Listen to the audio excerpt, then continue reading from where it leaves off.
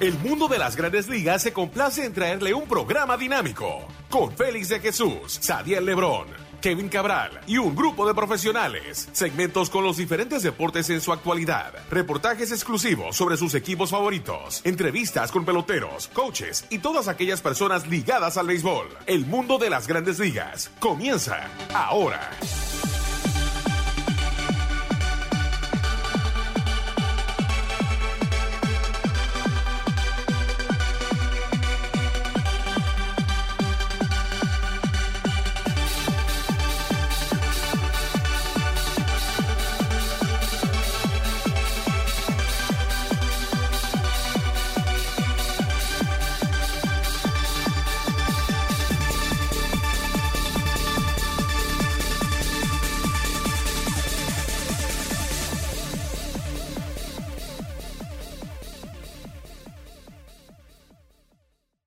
Bienvenidos a otra emisión de su programa El Mundo de las Grandes Ligas por sus portales en el.com y lasmayores.com. Como siempre, nuestro productor es Brett Kaplan, la asistencia también de Nick Holtz. Aquí con ustedes, Kevin Cabral y un servidor Félix de Jesús con todo lo que está pasando en las Grandes Ligas. Y wow, interesante porque muchos equipos están buscando jugadores, más bien que nada, lanzadores, abridores. Se retira Troy Tulowitzki en el día de hoy. Mike Trout sigue súper caliente. Los Rays de Tampa pierden a uno de sus lanzadores por un tiempecito. Los Mets posiblemente a cambiar lanzadores. Robinson Cano, que por cierto le tenemos la entrevista en el día de hoy. Cano con 3 cuadrangulares para el equipo de los Mets frente a los Padres de San Diego esta semana. Y también le tenemos al prospecto, la sensación de los Padres de San Diego, Fernando Tatis Jr., en entrevistas que le hicimos esta semana para ustedes aquí en el Mundo de las Grandes Ligas. Pero sin más preámbulo, vamos a dar la bienvenida a Kevin Cabral. ¿Qué tal, Kevin? Muy buenas, Félix. Mi saludo cordial para ti y para todos los amigos oyentes del Mundo de las Grandes Ligas. Bueno, hay que comenzar, Kevin. ¿Qué te parece con lo del Salón de la Fama? Se celebró este pasado domingo en Cooperstown, Nueva York. Mariano Rivera, la gran figura, ¿no? Entra unánime a lo que es el Salón de la Fama. La primera vez que todos los escritores votan por un jugador, y es el caso de Mariano Rivera. Muchos se preguntan, o me han preguntado esta semana, Kevin, que si Derek Jeter sería el próximo en entrar al Salón de la Fama con todos los votos, un 100%. Primero, ¿qué significó esto para el béisbol y qué para ti personalmente, ya que viste gran parte, si no, o la carrera completa de un Mariano Rivera? Y correcto, Félix, puedo decir que la vi completa. Yo recuerdo a Mariano abriendo juegos con los Yankees al principio de su carrera. Los recuerdo haciendo unos relevos excelentes en la serie divisional de 1995 contra los Marineros de Seattle, cuando todavía era un desconocido y cuando todavía no tiraba su cutter. O sea que yo creo que hemos sido dichosos de ver la carrera completa de Mariano Rivera. Yo creo que es obvio que él es merecedor de recibir esa distinción unánime que recibió de los votantes. Te puedo decir que no lo esperaba por el hecho de que Mariano fue relevista corto y tú sabes que siempre hay división con ese tema entre los periodistas por la carga de trabajo que tienen los cerradores, pero Mariano fue tan brillante y se separó de lo normal entre los cerradores por la longevidad y la consistencia que tuvo, lo que logró hacer en postemporada, 652 salvamentos, y además de eso esa clase, ese comportamiento fuera del terreno. O sea que yo creo que él fue un digno primer hombre de 100%, aunque sabemos que muchos antes merecieron estar ahí y por razones que a mí no hay quien me las explique, ¿verdad? Hombres como, qué sé yo, Hank Aaron, Tom Seaver, Willie Mays, no entraron con un 100%. Pero qué bueno que se rompió esa barrera. Yo pienso que Derek Jeter tiene los méritos para entrar con un 100%. Pero de la misma forma te digo que uno, por la historia de las votaciones del Salón de la Fama, se pregunta si vamos a ver jugadores elegidos a unanimidad en años consecutivos. Yo creo que hace 3 o 4 años, Félix, pensábamos, por el hecho de que Mariano Rivera era cerrador, que Jeter tenía la oportunidad de ser el primero. Y fíjate que ha sido Mariano el que logró la distinción. A mí me gustaría que Derek Jeter logre esa hazaña, porque de la misma forma que uno fue testigo de la carrera completa de Rivera, también lo fue de la de Jeter, un gran ganador, 5 anillos de Serie Mundial, de los grandes hiteadores de todos los tiempos, una de las grandes figuras de la franquicia de los Yankees, y definitivamente él merece la misma distinción. Lo de Jeter va a ser interesante, Kevin, debido a que estaba siempre disponible para la prensa, o mayormente yo que estaba cerca de la situación, pero a veces las relaciones públicas de los Yankees mantenían a Jeter, diría, en otro renglón, vamos a ponerlo así. ¿Tú crees que eso puede afectar a algunos de los periodistas que van a votar, de que básicamente nunca le dio algo interesante para qué escribir, sino que mantenía, y lo veo que lo están haciendo con Aaron Judge ahora, mantenía eso alejado un poquito de la prensa?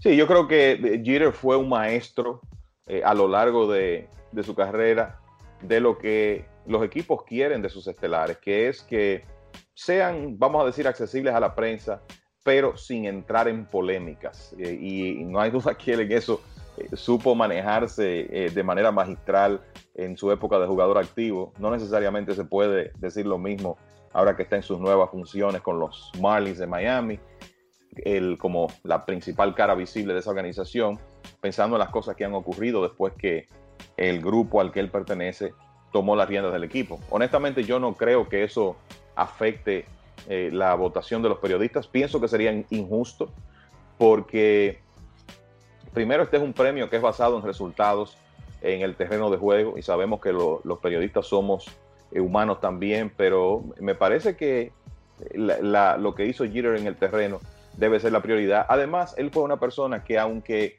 quizá nunca creó noticias con las cosas que dijo, vamos a decir que siempre mantuvo una relación cordial con la prensa, no muy cercana, y eso tú lo sabes mejor que yo, pero siempre se manejó dentro de la cordialidad con la mayoría de los periodistas que cubrían el equipo.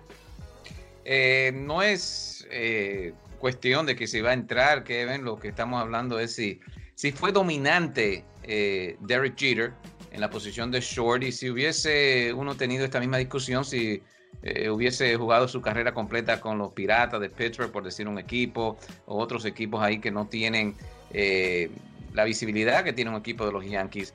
O sea, ¿tú piensas que los numeritos de él merecen estar en el Salón de la Fama? Definitivamente, yo no tengo dudas en ese sentido. O sea, Derek Jeter fue un jugador sumamente consistente a lo largo de su carrera, y yo creo que la mejor demostración de eso es que solo 5 jugadores en la historia del béisbol han pegado más hits que él. 3,465 imparables para Jeter. O sea, solo Pedro Stoikov, Hank Aaron, Stan Musial y Tris Speaker, los únicos 5 que pegaron más hits que Derek Jeter. Y uno sabe que el Salón de la Fama, o sea, cuando tú evalúas a un jugador, no debes basarte en estadísticas de acumulación de manera principal, pero este fue un hombre que bateó 310 de por vida.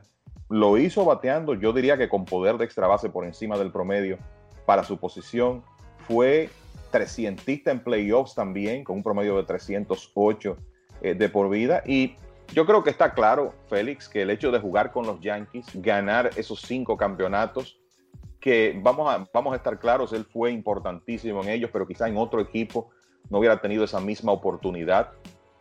Pero cuando tú juegas con los Yankees tienes cierta garantía de que el equipo siempre va a estar en competencia. Pero yo creo que Jeter probó ser un jugador ganador, y un jugador con méritos para entrar a la fama con el uniforme que sea. Esa es la verdad. Ahora, claro, lo de jugar en Nueva York y lo que hizo en la postemporada definitivamente lo ayuda. Otro jugador que puede estar también ahí en esa lista, pienso, cuando se retire, es CC Sabathia, número 3 de todos los tiempos en ponche, en lo que se refiere a lanzadores zurdos en toda la historia. Pero entró Mike Mussina, ya tocamos un poquito de Rivera, Halladay Martínez, Edgar Martínez, claro, Mike Mussina, Lee Smith y Harold Bain, que entraron al Salón de la Fama. Pero Mussina y Sabathia, muy similares los números. Kevin, ¿tú crees que esto entonces para Sabathia debe ser algo ventajoso de que Mussina haya entrado? Ciertamente, mira, Mike Mussina ganó 270 juegos. Ese es otro que uno pudo ver su carrera completa, y la verdad que si tú revisas, lo que hizo fue un modelo de consistencia. Tuvo que esperar hasta su última temporada para lograr 20 victorias. pero estamos hablando de un hombre que desde 1992 hasta 2008, un lapso de 17 temporadas, ininterrumpidamente obtuvo cifras dobles en victorias. Y él fue el primer lanzador de la Liga Americana en lograr eso.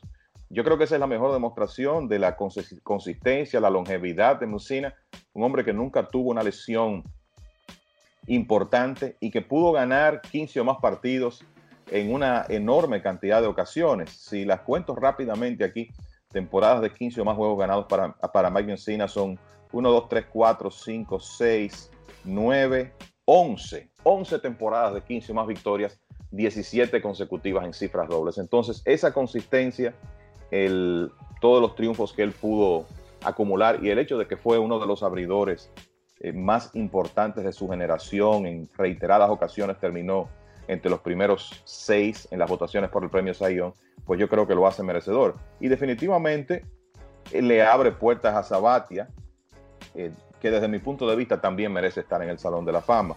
Promedio de carreras limpias de por vida de Mike Mussina 3.68, el de Sabathia 3.72, son prácticamente iguales.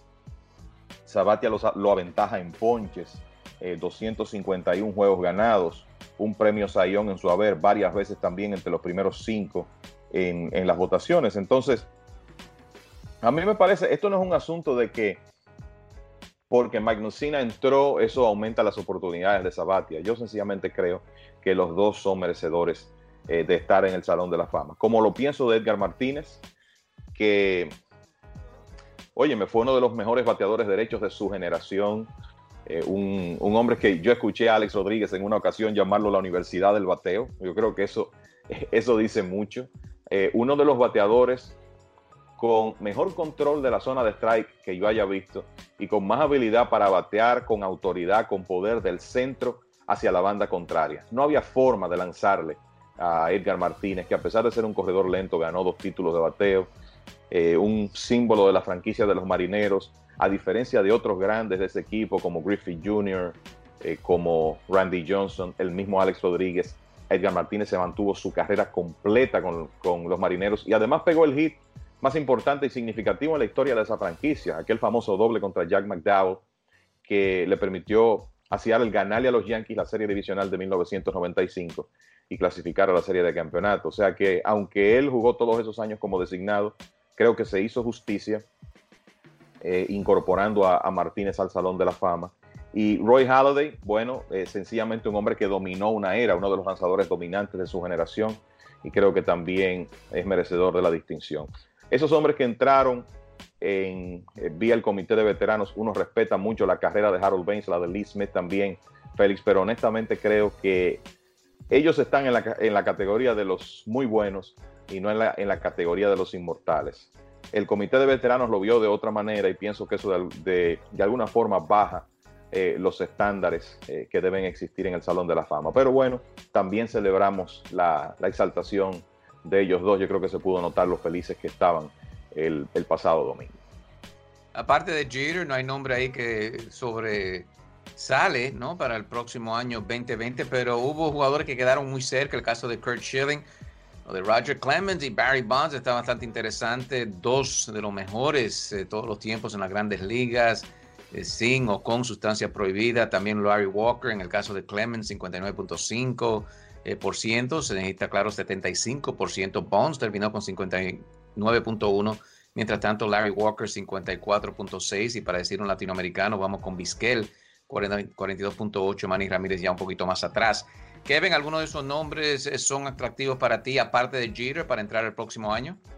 Bueno, yo creo que todos lo son, honestamente. Mira, para mí, Larry Walker va a estar en la misma situación en que se vio Edgar Martínez el año próximo. Será su última oportunidad de entrar vía la Asociación de Escritores de Béisbol. A mí me parece que Walker entra el próximo año, que él va a recibir esos votos. Ya la boleta, vamos a decir que está menos llena que en los últimos años, con todas las exaltaciones muy merecidas que se han hecho. Y Walker fue un excelente jugador que creo que tiene los méritos.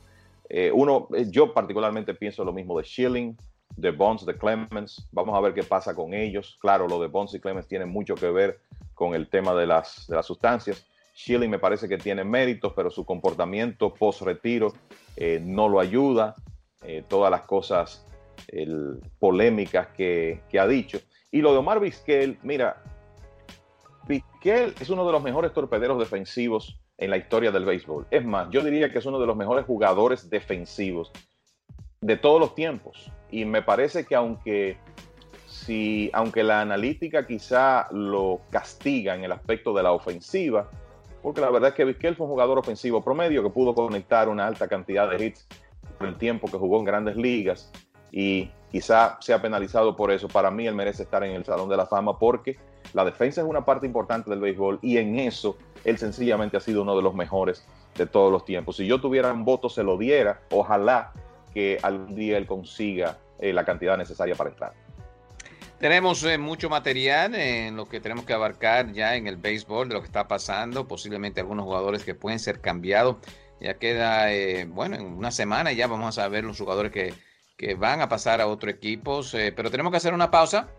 Aquí recuerden, también le tenemos entrevista con Fernando Tatis Jr. y Robinson Cano. Están escuchando El Mundo de las Grandes Ligas. Ya regresamos.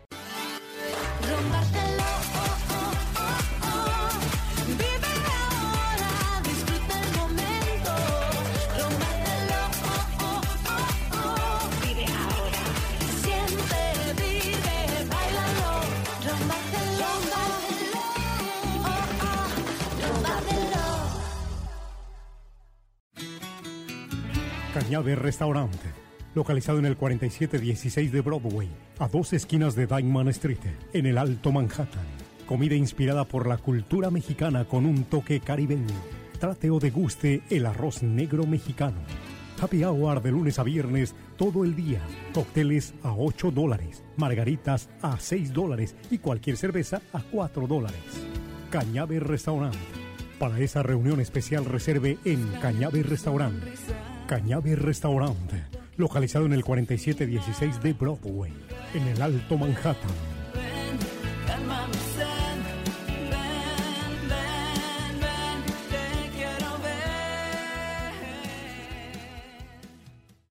Bueno, ya de regreso a su programa, El Mundo de las Grandes Ligas, por sus portales, en el .com y lasmayors.com. Recuerden, el podcast lo pueden bajar en el Apple Store, Google Play. Semanalmente pueden escuchar El Mundo de las Grandes Ligas aquí con Kevin Cabral y un servidor Félix de Jesús. Todo producido bajo el señor Brett Kaplan, también Nick Holtz. En la primera parte tocamos lo que significó el Salón de la Fama. 2 latinoamericanos, el caso de Mariano Rivera, panameño, Edgar Martínez, puertorriqueño, pero también entraron Roy Halladay, Mike Mussina, por el Comité de Veteranos, Lee Smith y Harold Baines. Vamos a tocar un poquito de lo que ha significado esta semana en el béisbol.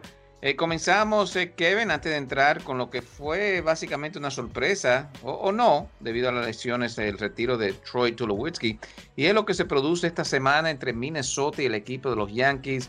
Bueno, batazo, cuadrangulares, creo que el equipo de Minnesota conectó 12 o 13, mientras los Yankees conectaron 9 o 10 cuadrangulares en una serie de 3 partidos. Los Yankees se llevaron un juego dramático 14-12 esta semana. Aaron Hicks haciendo una jugada tremenda a la defensiva. Pero ¿qué ha pensado Kevin de lo que vimos esta semana y sin Minnesota, que ha tenido sus problemas frente a los Yankees en la postemporada? Si se miden, esto puede ser una serie bastante interesante. Definitivamente, la verdad es que fue una serie donde ambos equipos anotaron 57 carreras en los 3 partidos. Los Yankees sobreanotaron a Minnesota por 3, apenas 30-27 para ganar la serie. Perdieron el primer partido, ganaron los últimos 2. 48 hits, la mitad extra bases, 24 extra bases en 3 partidos. La verdad es que fue una serie donde brilló la ofensiva y vimos lanzadores como J-Happ, que sigue teniendo problemas, Jake Odorizzi de Minnesota, que estuvo en el Juego de Estrellas, pero ha estado en baja en sus últimas salidas. Ayer permitió 9 carreras limpias. La verdad es que el picheo no llevó la voz cantante en la serie, independiente de eso de una buena actuación en relevo ayer de Néstor Cortés, que fue el ganador del partido, pero lo cierto es que fue una serie de tremenda ofensiva donde Minnesota, a pesar de conectar todos esos cuadrangulares, incluyendo 3 ayer, pues no pudieron ganar la serie. Y yo creo que aquí hay dos cosas. Lo primero es que la división central de la Liga Americana se ha puesto sumamente interesante porque resulta que Cleveland desde el 1 de junio tiene récord brillante de 31 ganados y 13 perdidos y han reducido la diferencia en la lucha divisional a 2 juegos. O sea que ahí la verdad es que no se sabe dónde está el dinero considerando la cantidad de juegos pendientes que le quedan a mellizos e indios. Y lo otro es, Félix, que tú conoces mejor que yo la historia de Minnesota y los Yankees en los playoffs. La verdad es que desde hace mucho tiempo los Yankees han dominado a los mellizos cada vez que se encuentran en playoffs. Obviamente estos son grupos diferentes, equipos diferentes, pero los mellizos tienen que superar ese escollo si es que quieren ganar un campeonato, porque cada vez que se encuentran con los Yankees en playoffs, como que los resultados son los mismos. Uno de esos casos, tú sabes que este año se está hablando mucho de ese último equipo campeón de los Yankees de 2009, sencillamente porque hace 10 años de ese último campeonato. Y bueno, uno de los equipos que los Yankees tuvieron que superar para lograr esa corona fue precisamente a Minnesota. Y lo habían hecho antes y lo han hecho después. O sea que importante para los mellizos ver si finalmente encuentran la forma de ganarle a los Yankees. Claro, los Yankees, definitivamente yo creo que ese partido, a donde repetimos, Aaron Hicks le da la victoria al equipo de los Yankees con una atrapada increíble. Los mellizos se fueron arriba con cuadrangular de Miguel Sano sobre Zach Britton, y yo creo que eso trae a la realidad que este equipo de los Yankees es un equipo que batalla hasta el final. Es muy parecido a lo que hizo en el año 2009.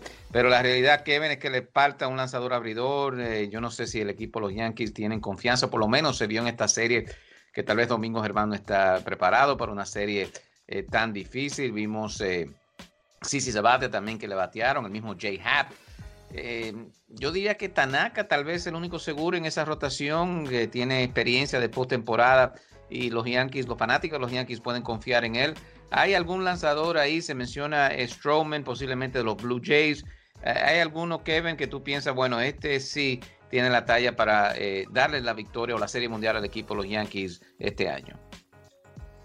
Y la verdad es que, mira, los Yankees han dominado a lo largo de la temporada, tienen una ventaja cómoda, pero uno sabe que el escenario en los playoffs cambia y que el picheo abridor es un factor muy importante. Por eso uno piensa que si los Nacionales de Washington siguen jugando esta clase de béisbol, ningún equipo va a querer encontrarse con ellos en una serie de cosas. Y eso incluye a los Dodgers, que son ahora mismo el mejor equipo de la Liga Nacional, porque cuando tú tienes que vértelas con Scherzer, Strasburg, Patrick Corbin, en una serie corta, definitivamente te pueden crear problemas. Pero la realidad, Félix, es que los Yankees han dominado y la pregunta es, ¿qué harían llegado ya el momento de los playoffs? Lo primero es, pierden a Luis Severino. James Paxton no ha sido el lanzador que se esperaba, esa es la verdad. 5 victorias, 4.20 de promedio de carreras limpias a estas alturas. Yo creo que era lógico esperar más rendimiento de Paxton. J-Happ está en un slump que es preocupante. O sea, yo te diría que si él continúa como ahora, cualquiera se preguntaría si él estaría en condición de abrir uno de un partido en postemporada para el equipo de los Yankees, tomando en cuenta cómo ha estado últimamente.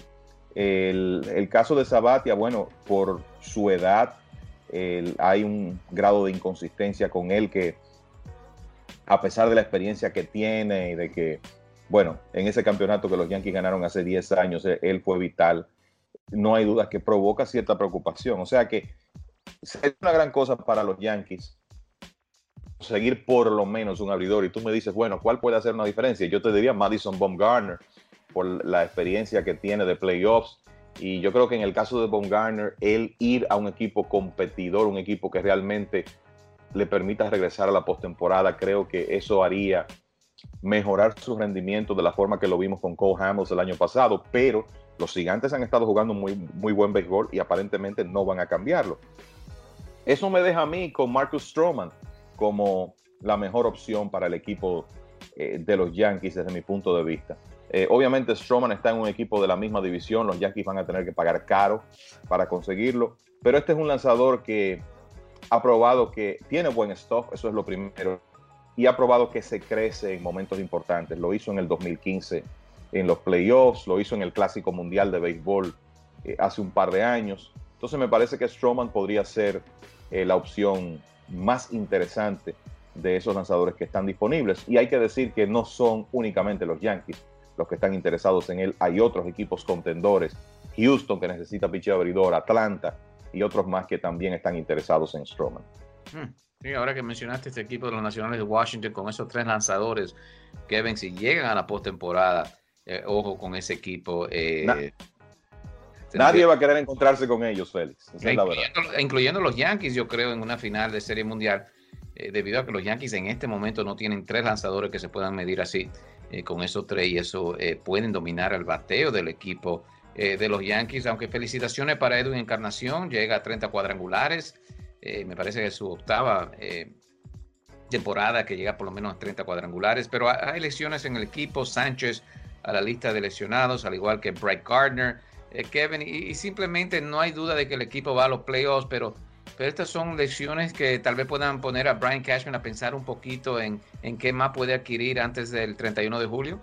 Bueno, mira, yo creo que lo de Sánchez es lo más preocupante porque es una lesión en la ingle a finales de julio, o sea, con la temporada bastante avanzada para un receptor que tiene que estar arrodillado 3 horas prácticamente en cada partido cuando tú eres un catcher titular como Sánchez, que ya tuvo problemas en la ingle el año pasado. Tú recuerdas que perdió varias semanas de la temporada por un problema similar. O sea que creo que eso es una preocupación. Yo creo que los Yankees, desde el punto de vista defensivo, están bien cubiertos con Austin Romine y Kyle Higashioka. Vi ahí que adquirieron a un receptor puertorriqueño que pertenecía a los Mellizos de Minnesota en un movimiento de esos que no se notan mucho, ¿verdad? Que el receptor se llama Brian Navarreto.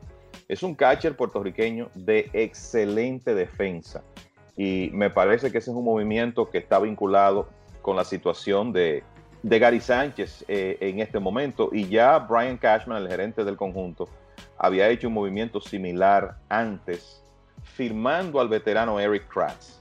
O sea que creo que es lo mejor que pueden hacer los Yankees, esperar, darle todo el tiempo a Gary Sánchez para que se reponga, tratar de que entre Romine, que yo creo que es un receptor sustituto sumamente competente, y Higashioka puedan hacer el trabajo, y si uno de ellos se lesionan, bueno, pues por eso tienen esa profundidad extra en AAA. Sobre todo que aquí hay algo importante, y es que después, o sea, estamos a menos de una semana del 31 de julio.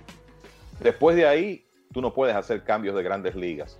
Puedes mejorarte con algún jugador que quede libre o alguien que tengas en Liga Menor. Y por eso es tan importante para un equipo como los Yankees, que tiene el poder económico para hacerlo, construir profundidad a nivel de AAA. En cuanto a Gardner, no me preocuparía tanto. Hay que recordar que Clint Frazier, que fue muy productivo para los Yankees durante los primeros meses de temporada, y que hay que decirlo, podría ser en este momento material de cambio si los Yankees pueden conseguir un pitcher abridor, pero mientras lo tengan disponible en AAA, es un jugador que pueden llamar rápidamente para cubrir un hueco en los jardines. O sea que además de que lo de Gardner es un asunto de inflamación en la rodilla que debe mejorar rápidamente, lo de Sánchez es lo que preocupa más. Próximamente iba a conectar 40 cuadrangulares Sánchez. Ya eso parece que no va a ser realidad. Hubiese estado ahí con ese grupito de Javier López, Johnny Bench, Hudley. Campanella me parece también que lo hizo, y Mike Piazza, pero parece que ahora con esta lesión no va a llegar por lo menos a 40 cuadrangulares Gary Sánchez. Boston y los Yankees comienzan una serie, pero como dijo Kevin, a 10 juegos está el equipo de Boston. Tendría que barrer para que se ponga un poquito interesante esa división. Los Yankees ganando la división fácil hasta ahora. Tampa ha tenido sus problemas y ahora va a perder a su as, Blake Snell. Cirugía en el codo, Kevin, pero parece que no va a perder el resto de temporada. Bueno, primero sobre la serie Yankees-Boston, Félix, plenamente de acuerdo contigo. Creo que los Medias Rojas tienen que pensar en barrer esa serie para hacer algún tipo de ruido, aunque honestamente creo que se han alejado demasiado en la lucha divisional. Va a ser difícil que alcancen a los Yankees, así que veremos qué pasa en esa serie que inicia hoy y termina el domingo. En cuanto a lo de Snell, sí, es una cirugía sencillamente para remover una partícula suelta en el codo, no hay daño estructural, no hay problema de ligamento, por eso va a ser una ausencia de unas 4 semanas. Ahora bien, por más que sea, es tu pitcher estelar, el ganador del Cy Young el año pasado, Félix, que estaría listo para regresar, digamos en septiembre, y estoy seguro que los Rays van a ser extremadamente cuidadosos con Snell durante el resto de esta temporada, y de la misma forma con lo interesante que está esa lucha del wild card de la Liga Americana, pensando que ellos están a 10 juegos del equipo de los Yankees, y en este momento están a 1 de los Atléticos de Oakland en la lucha por el segundo wild card. Esa ausencia de 4 semanas de Snell definitivamente podría ser un revés difícil de compensar para los Rays, porque básicamente van a estar sin sus 2 mejores lanzadores, en el caso de Snell y de Tyler Glasnow, el lanzador derecho que comenzó también la temporada, pero que luego se lastimó el antebrazo y ya tiene un par de meses sin ver acción. Mirando entonces, Kevin, para terminar con lo que es la división ahí en la Liga Americana, se retira Troy Tulowitzki. De verdad, parece que Toronto sabía que no iba a jugar mucho tiempo y se retira en el día de hoy, básicamente diciendo que gracias por la oportunidad de los Yankees, pero ya las lesiones son demasiado para seguir en el béisbol. Sí, es una pena porque yo honestamente pienso que las lesiones han frustrado una carrera de Salón de la Fama aquí. No dejó de ser una buena carrera. Yo creo que el hecho de que Tulowitzki ganó más de $160 millones demuestra que fue un jugador muy productivo en sus años con los Rockies de Colorado, pero la verdad es que a partir del 2012 fue trágico el tema de los problemas físicos, sobre todo en las piernas de Tulowitzki, y la cantidad de partidos que perdió. Básicamente, a partir del 2012 nunca pudo jugar más de 131 partidos y solo pudo jugar más de 102 veces. Entonces, es una pena, un jugador sumamente excitante, un hombre que era una atracción cuando estaba en el terreno, con esa combinación de poder de cuadrangular, cómo jugaba la posición de campo corto, su velocidad, su carisma, porque lo tenía.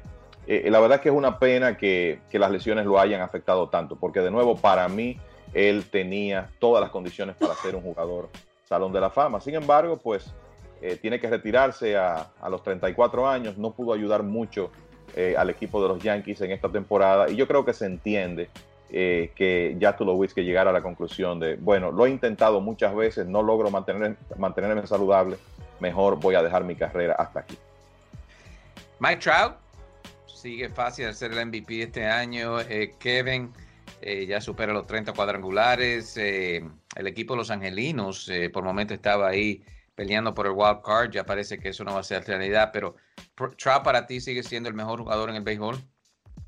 Definitivamente, y creo que la competencia no es cerrada en este momento, y a veces es simpático lo que se da en este caso, porque Mike Trout se ha convertido como en el símbolo de la comunidad, vamos a decir, de los puristas del béisbol, porque muchos entienden que los analíticos, los sabermétricos, le dan más méritos de los que él merece.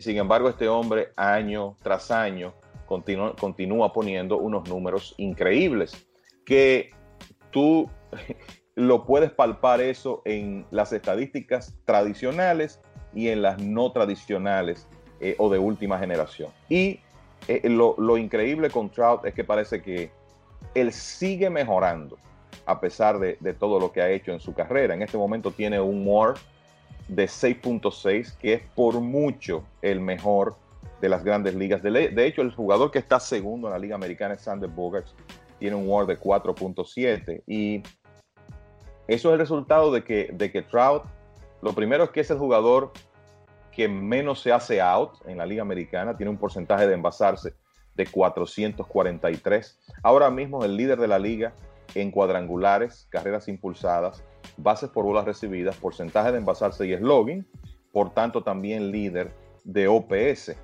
y está entre los líderes en otros departamentos como carreras anotadas, bases alcanzadas.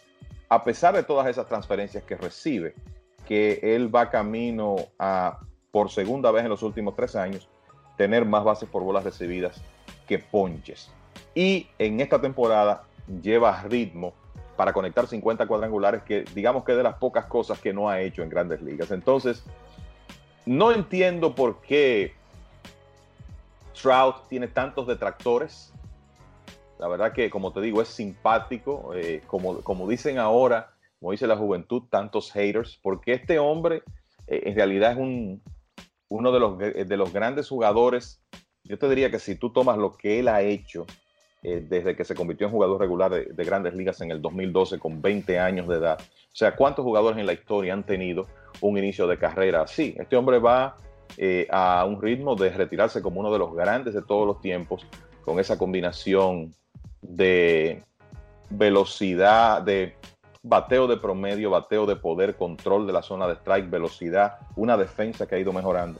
Lo puede hacer todo, y aunque él no está en un equipo que vaya a la postemporada, está claro que lo que ha hecho es más que suficiente para que se quede con el premio de jugador más valioso por tercera vez en su carrera, por lo menos hasta ahora. No, definitivamente bien accesible, como tú mencionas, Mike Trout. Y era el único en el año que fue seleccionado que estaba ahí en Secaucus. Tuvimos la oportunidad de entrevistarlo a Mike Trout. Le vamos a tener esa entrevista. Definitivamente la voy a buscar antes de que termine el año para que disfruten aquí los oyentes del mundo de las Grandes Ligas. Por último, los Mets. Cano conecta 3 cuadrangulares. Pero Brodie Van Wagenen, el gerente general, Kevin, va a tener que ser realista y hacer unos cambios. Tal vez su mejor ficha es Noah Syndergaard. ¿Qué ha pensado con los Mets y qué movimiento pueden hacer?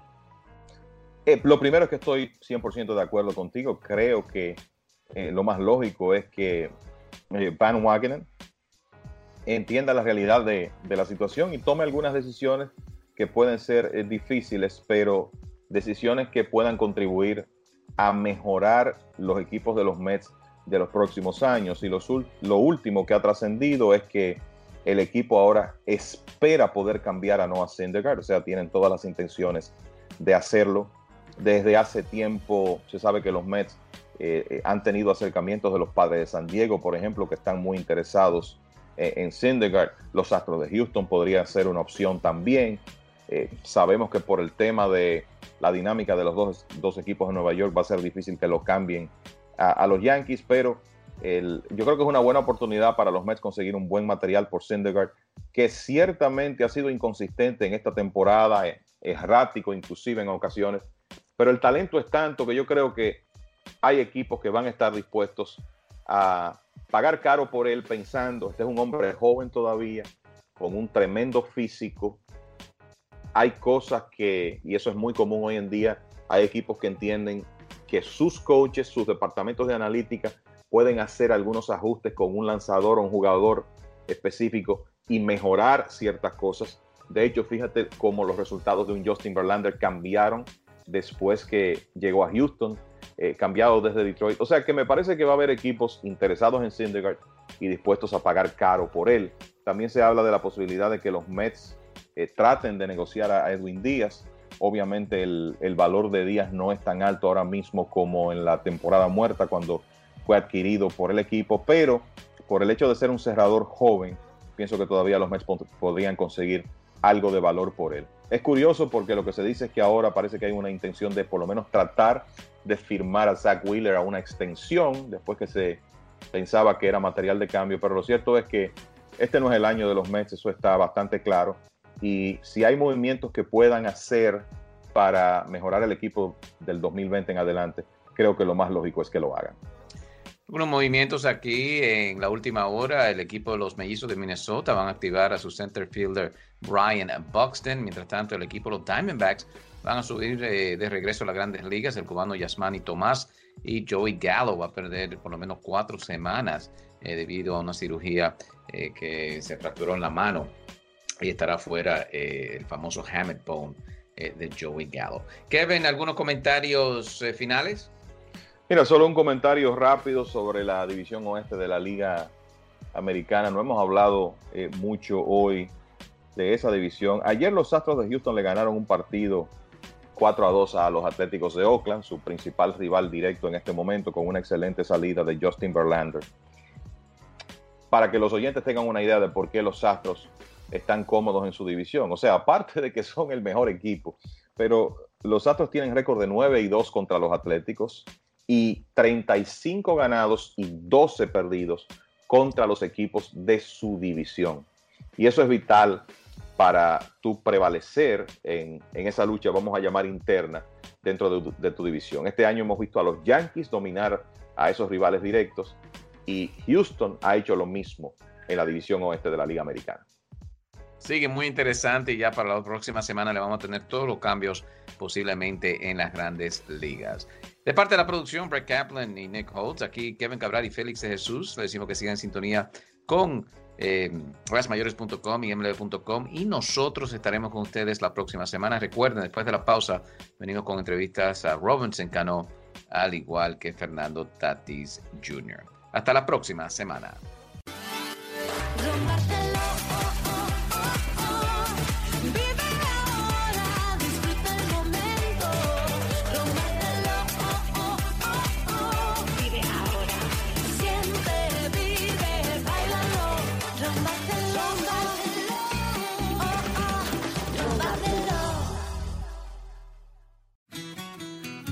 Cañabe Restaurante, localizado en el 4716 de Broadway, a 2 esquinas de Dyckman Street, en el Alto Manhattan. Comida inspirada por la cultura mexicana con un toque caribeño. Trate o deguste el arroz negro mexicano. Happy hour de lunes a viernes todo el día. Cócteles a $8, margaritas a $6 y cualquier cerveza a $4. Cañabe Restaurant. Para esa reunión especial reserve en Cañabe Restaurant. Cañabe Restaurant, localizado en el 4716 de Broadway, en el Alto Manhattan.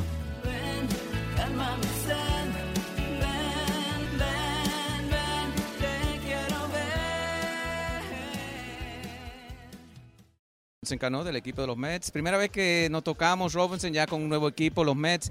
Muchas personas no entienden, primero, cómo estás, y mucha gente no entiende que a veces cuando un jugador está lesionado, otra liga nueva, es difícil arrancar, pero ya arrancó Robinson Cano. Bueno, primeramente, gracias a Dios por ese día de ayer y estoy bien y de verdad, como tú dices, tú sabes, hay cosas que pasan y gracias a Dios me siento bastante bien física y mentalmente y, sabes, no soy un jugador de poner excusas y creo que las cosas han ido mejorando y con Dios delante irán mejorando. Mirando Robinson, lo que es el futuro de este equipo de los Mets, tienen jugadores como McNeil, Alonso, vimos tú practicando ahí con Alonso, enseñándole a estos novatos de cómo se juega el béisbol. Sí, claro, hay cosas que es bueno enseñárselas a ella como hicieron conmigo anteriormente, cosas que lo pueden ayudar y es un buen muchacho, escucha, tiene un futuro brillante por delante y creo que él será la cara de este equipo. Si McNeil lo mueven a la segunda, Robinson a la tercera, ¿sería una opción para el próximo año? Bueno, en realidad no he pensado en nada de eso y no sé. Veremos qué pasa. Ya sabemos que está saludable para una segunda mitad. Robinson, ¿se pueden esperar los mismos números que ha hecho durante toda tu carrera? Como te digo, me he preparado para eso. Sabemos que el tiempo está un poquito adelante, pero pueden pasar muchas cosas en este tiempo. Nos encontramos con Fernando Tatis Jr. Fernando, hasta ahora una buena temporada de ensueño para ti. Jugaste con las Estrellas Orientales también. Dime, ¿cómo ha sido esta temporada para ti? No, súper contento, agradecido de Dios que nos ha dado la oportunidad y ¿qué te digo? El trabajo ha dado resultados, que ha sido lo importante. El hamstring te molestó por varios meses. ¿Cómo te sientes del hamstring y si estás 100%? Estamos 100%, ya se puede decir. Es un proceso lento, aún no seguimos trabajando, pero ya lo he demostrado ahí que ya está 100%. No, súper contento de poder estar con estos muchachos, ¿sabes? Sabor latino, sabor dominicano que nosotros le traemos, pero a la fanaticada dominicana que siga apoyando, que le vamos a seguir trayendo un show bueno. Estrellas, tal vez en un futuro todavía. Sabemos que la temporada ha sido difícil, pero puede ser que juegue con tu padre otra vez con las Estrellas Orientales. Hay muchos chances, ¿sabes? El equipo que amo, el equipo que me crié viendo y ahí ya le dimos el campeonato, ya ustedes pueden ver, pero desde que haya otra oportunidad ahí estaremos de nuevo.